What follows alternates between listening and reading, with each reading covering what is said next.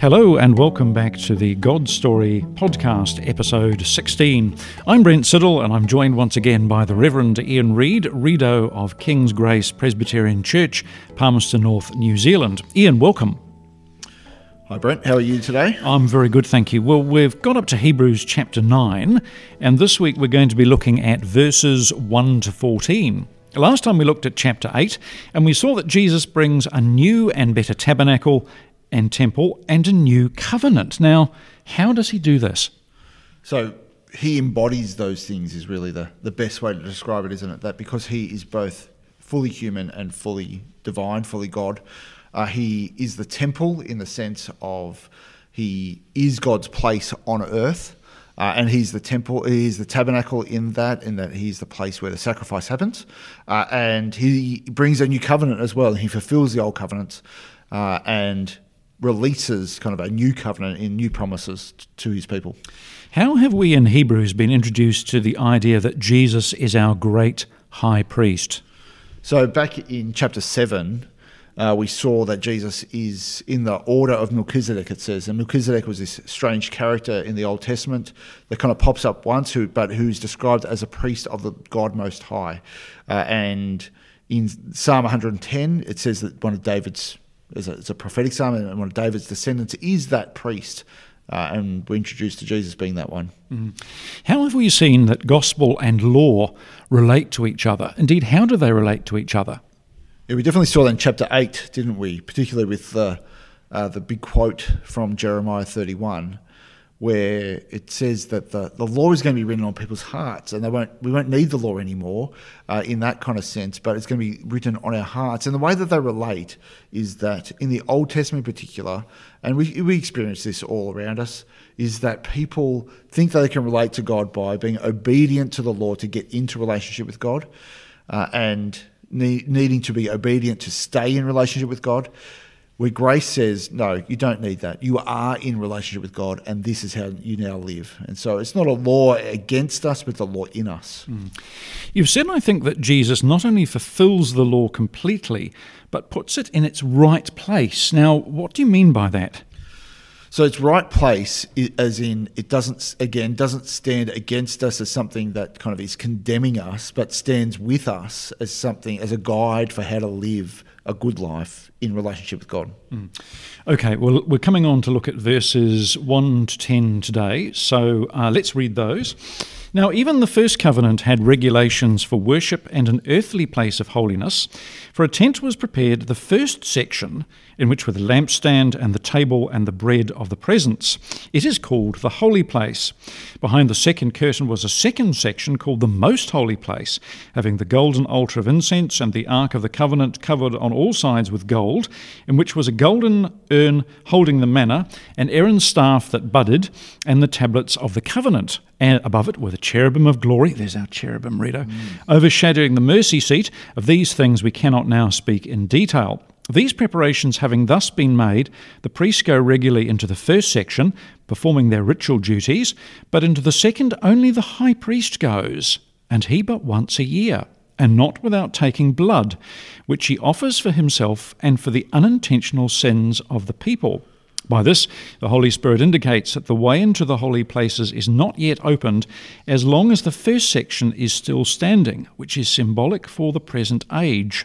According to this arrangement, gifts and sacrifices are offered that cannot perfect the conscience of the worshipper, but deal only with food and drink and various washings, regulations for the body, imposed until the time of Reformation. Well, there's a lot there, Ian, isn't there? How does chapter 9 show us that Jesus has fulfilled the Old Testament sacrificial system?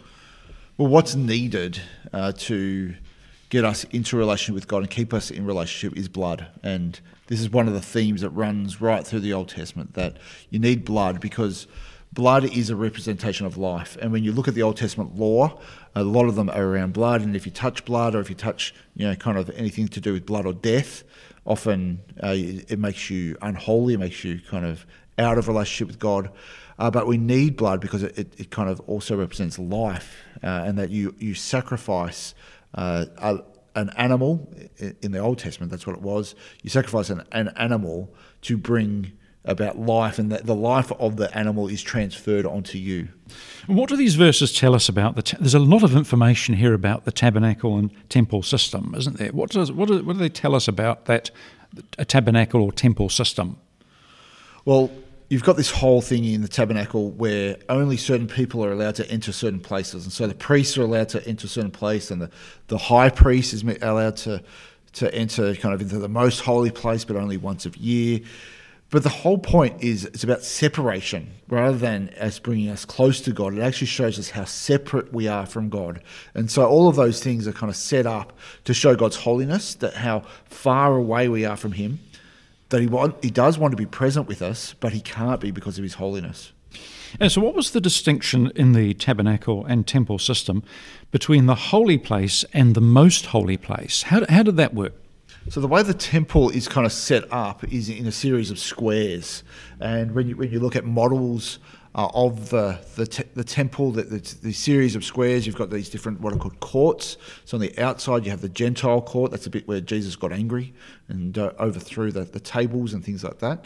And so that was the Gentile court. Sorry, the Gentile court being for the non-Jewish people. Yeah, so they're able to come to the temple and worship. So if they were non-Jewish people, you could still come to the temple and worship. That's why Jesus gets so angry, because they've set up a marketplace in the place where they're allowed to come and worship. Okay. And that's why he says this is a place for all nations, and they're stopping that from happening. They're stopping from the people of God from other nations coming in and worshipping. Then you have a place for the female Israelites and the male Israelites. But then as you go further and further in, it becomes the priests, and then kind of when you get right to the middle, it's the high priest that's able to serve there. So these kind of series of squares represents the separateness of God. And what happened in the inner sanctum, if I can put it like that? What happened in the Holy of Holies once a year? So on the Day of Atonement, Yom Kippur, what you had was the priest could go in there only once a year. He had to offer sacrifices for himself before he could go in there. And they had all these rules where the priest had to wear, so the high priest had to wear bells on his clothing so that they knew that he wasn't dead. They had to tie a rope around him, because if anyone tried to enter there and try and get the high priest out, they would die themselves. God's kind of holiness would break out against them. So they tied a rope around his neck so they could kind of, if he hadn't done something right and went in, they had to kind of a way of pulling him back out. But on that one day, the Day of Atonement, he could go in there and offer sacrifices for himself, but also for all of the people. And it was this kind of day of wiping all of the sin clean. Yeah, how was atonement made for the people once a year? What did the high priest actually do? So the idea of atonement itself it's kind of a made-up word. I think it was Wycliffe, that made it up when he came to translate the Bible into English. And there wasn't a word for this. And so he kind of made up a word. Not the first person to do that.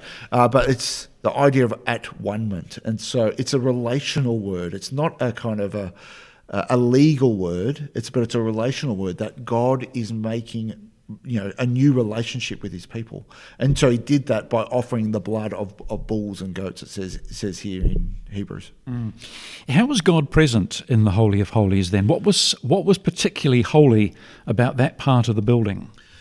So it's interesting that you have all of these different symbols in the Holy of Holies. You've got what would have been the Ark of the Covenant. You've got... That's the Indiana Jones Ark of the Covenant, am I right? It is. Have you watched Indiana Jones recently? I watched it at Theological College. I tried rewatching it recently and I got a bit bored and turned it off. I'm sorry. I thought it was really exciting, Rito, in those days. Sorry. But yeah, it is the same one that breaks out against the Nazis. That was that one, wasn't it? It is that one. But the idea was that the Ten Commandments are in there. You've got Aaron's staff and all these other bits and pieces. I think you've got the mice and the tumors from when it ended up in Canaan, somewhere. Yep. All these other little random things. But it's a representation of God's holiness being there. And when the temple is built, so the first temple, Solomon's temple, a cloud comes down, just like there was a cloud leading the people with Moses, a cloud comes down and enters the Holy of Holies, and it kind of rests in there, and it's a representation of God's glory being in that place. Yeah, and we recently, a couple of podcasts ago, maybe 3 podcasts ago, talked with Alistair Roberts about the tabernacle and the symbolism, and I love the way he described it as, it was like a kind of portable mountain, that it was a replay of Sinai in the sense that it was like God's presence coming down with the fire and the glory and the cloud resting on this holy place. And why were there 2 cherubim between the mercy seat? Yeah, that's another interesting idea. And whenever we see cherubim, we need to think of the kind of the different points in Scripture where they pop up. They pop up right at the beginning with the Garden of Eden. That there's 2 cherubim holding swords. Yeah, and they kept people. They kept people out of the garden, didn't they? Yeah, and this is the idea. They guarded the garden, as Adam was supposed to be, kind of like the ideal cherub that didn't happen. And so at each point, that's exactly what they're doing. They're guarding the place of God's holiness. So they guard it there. When Joshua tries to enter the land, he meets an angel, meets with a sword again, and basically it's the same thing. That this angel is guarding God's holy space. On the curtains that are in the Holy of Holies, in this most holy place, what's woven into the curtain are these little angels with swords. Again, kind of the idea being they're guarding something. And you have here over the mercy seat these 2 cherubim guarding God's very most holy place. It's like the hot spot of God's holiness and His presence right in that spot. And of course, famously in Ezekiel 1, and again a bit later on in Ezekiel, aren't they, when they reappear? Is it chapter 10 or chapter 8, I think? But why do they have these strange faces? They're like kind of Peter Jackson creation. I shouldn't say it. Well, yeah, they're kind of like Peter Jackson, Lord of the Rings kind of creatures, aren't they? Because they have 4 faces, or 4 parts of their face. A lion face, an eagle face, a bull face, and a man face. Now, why do they have 4 faces, Rita? I've never quite understood why. That pops up in Revelation as well. In Revelation 4, because they're the creatures, 4 creatures around the throne of God. Yeah, exactly the same. I think it's a representation of all of creation. Yeah. So they're kind of taking different parts of the creation and saying it's all of creation coming and worshipping in that kind of way. Yes, and if you want to hear more about that, just go back to the earlier podcast we did with Alistair Roberts in England, where he talks about, I think they come up in the 7 Days of Creation podcast. And then there's the one on the tabernacle where Alistair goes into more detail, if I remember correctly, on the cherubim. So why were the sacrifices in the tabernacle and temple ultimately ineffective then? Because they're not able, an animal sacrifice is not able to pay for a human life. And so when we sin, the punishment for sin is death. But the death of an animal cannot cover the death of a human. So what we really need is the death of a human to cover us. And there's only 2 people that can pay for that. You can pay for that yourself, but ultimately you'll just be dead. Or we can have someone perfect come and pay for it on our behalf. But why is a sacrifice even needed to cleanse us from our sin? There'll be folk listening to this saying, well, this is a very strange idea. Why, if God is a God of love, why can't He just forgive us? Why this whole picture, this centuries-long picture of sacrifice? Yeah, I think it's a really good question. And it's a question that I've heard a lot of people ask me, why can't God just forgive? But we do need to think a bit deeply about that what would that type of God be like if I was a judge or someone who was kind of, people were coming to me with their complaints, and they said, look, you've done this, you've done that, and think of something terrible that they've done, and if as a judge I just said, oh, that's okay, you're forgiven for doing that, it would say I'd be an evil judge, wouldn't I? I wouldn't actually be a good judge for forgiving them. I actually would be an evil judge because I hadn't actually dealt with the problem. The thing is that we need to kind of work out is that those sacrifices are pointing to the sacrifice of God Himself. And so if God just had have made a third party, kind of just created Jesus to be kind of this thing that went and kind of paid the sacrifice for us, then that would be not justice at all, but God Himself comes and he is the one that pays the sacrifice. Verses 11 to 14 of chapter 9. But when Christ appeared as a high priest of the good things that have come, then through the greater and more perfect tent, not made with hands, that is not of this creation, he entered once for all into the holy places, not by means of the blood of goats and calves, but by means of his own blood, thus securing an eternal redemption. For if the sprinkling of defiled persons with the blood of goats and bulls and with the ashes of a heifer sanctifies for the purification of the flesh, how much more will the blood of Christ, who through the eternal Spirit offered himself without blemish to God, purify our conscience from dead works to serve the living God? Okay, fabulous passage. Rita, what does Jesus do then? He sacrifices himself. It's pretty clear, isn't it? But isn't this is the important thing, and that to get to the heart of the gospel and the heart of, I think, in a sense, of who God is himself, is that we need to see that it is God who comes and does the sacrificing. When we come and kind of say, oh, why can't God just forgive? Why can't he just kind of accept everyone? And then why does he require all these sacrifices? And why is he going through this whole big system of this type of thing? And then you see it's him that has done the sacrificing, him that is giving him his own life. It kind of changes everything, and it really highlights what type of God we believe in. It's a God who truly is loving because he's prepared to give up himself for the thing that he loves. So how does Jesus then fulfill the whole sacrificial system? Well, really, it's kind of we could say fulfilled, which is true, but almost in a sense that the whole sacrificial system is just pointing to the real sacrifice that we need, isn't it?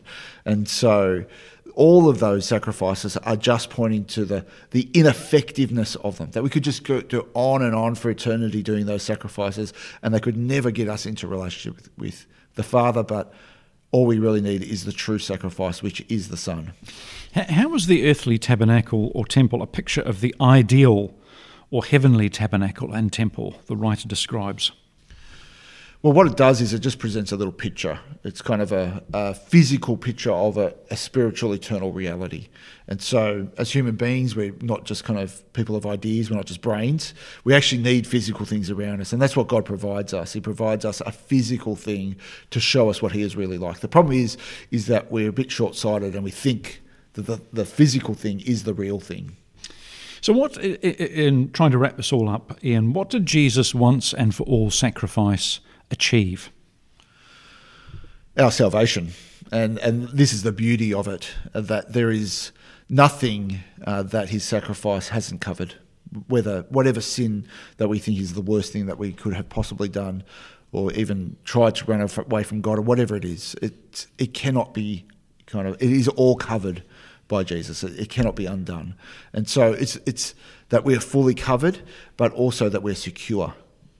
So how does Jesus' death and resurrection give us security of salvation? Because if it is once and for all, then there's nothing we can do to get in. There's nothing we can do to get it out. And this is, to me, the freeing thing. It's the thing that lifts all the burdens from my shoulders. And it actually gives me a new identity, because it says, Ian, yeah, you do suck, really. And I don't know if that kind of is offensive to people, but when I look deep in my heart, I'm not a good person. I can't do the things I want to do. But when Jesus comes and he lifts that burden of me having to do those things, because he is the one that is able to fulfill that, and he is the one that really is the one who I've always been longing for, the one I long to be like as well, and he remakes me like him. So what does Jesus' blood do then for us? It covers our sin, but more than that, it secures our salvation. And I think this is an important thing, is that if this really is God's blood, then how precious is that? It's kind of amazing, isn't it? So what do you say to someone who is struggling with a feeling of inadequacy or shame in the Christian life? Well, it's pretty normal in some way. True of all of us. It is, isn't it? I was talking to someone last week who they go, kind of just a normal kind of Christian person, and someone they'd had a bit of trauma in their life, and they were talking to someone about it, and the person had said to them, maybe you don't have enough faith or as much faith as you thought you had, and it really got them down in terms of just feeling really inadequate. And I just was chatting to them to say that I think that's really unfair for a start, but people I just shared a story with him where just saying that it's funny that even as a pastor, quite a lot of people will say to you, "I don't think you're a Christian," or I don't think the theology you believe is right, and therefore you're not really saved. And that does not feel good, and you don't feel great about it as a human being for a little while. It takes you a little while to kind of just remind yourselves of the truth. And this is the thing that I need to keep coming back, and we all need to keep coming back, that when we feel inadequate, Jesus isn't inadequate, and we need to keep coming back to the heart of grace. We need to keep coming back to that idea that it's not up to us, it's up to Jesus, and if he's sufficient, then there's nothing I can do to get in, there's nothing I can do to get out. Yes, and how does this speak to someone who, I don't know, maybe struggles with negative thoughts about themselves or a negative self-image? How can Jesus' blood and Jesus' once-for-all sacrifice reassure them? I just think keep telling yourself the truth. Just because you've got those negative thoughts it's not the worst thing in the world, and it's not something that you necessarily have to think, clearly I'm not saved because I've got these negative thoughts. We all have negative thoughts about ourselves, but it's about retelling ourselves the truth all the time, whether that's when you get up in the morning and opening the Word, or if there's some specific verses that are helpful to you, just for reminding you of those truths. You have to do it all the time, reminding ourselves of the truth. And as we are reminded of the truth, what happens is our hearts are reshaped, and that's what we really need to be. What really needs to happen is that our heads and our hearts need to be reshaped to know the truth and to live it out. Yeah, you've written, I think, that the conservative Christian world, or parts of it, we may have bought into the idea that if we fix our ideas, our actions will follow. Do we tend to think of ourselves as head people rather than motivational or heart people? I think we've bought into some of the Enlightenment thinking that if you have enough information in your head, that is enough. But it's just not true, is it? That information and formation are not the same thing. That God is much more interested in the formation of you as a human being into his likeness and into the likeness of Jesus than just knowing the information. And actually information kind of transfer and just knowing enough actually leads to huge heart problems, because it leads to pride. It leads to legalism, leads to lots of different things. And I think we have really bought into that idea that I can just have enough knowledge about who God is, but not actually know him. And it's just a huge danger that we need to avoid. Yeah, we've talked in previous podcasts the last couple of weeks about this law and grace distinction. How do we know if we're operating from a position of law or legalism as opposed to a position of grace?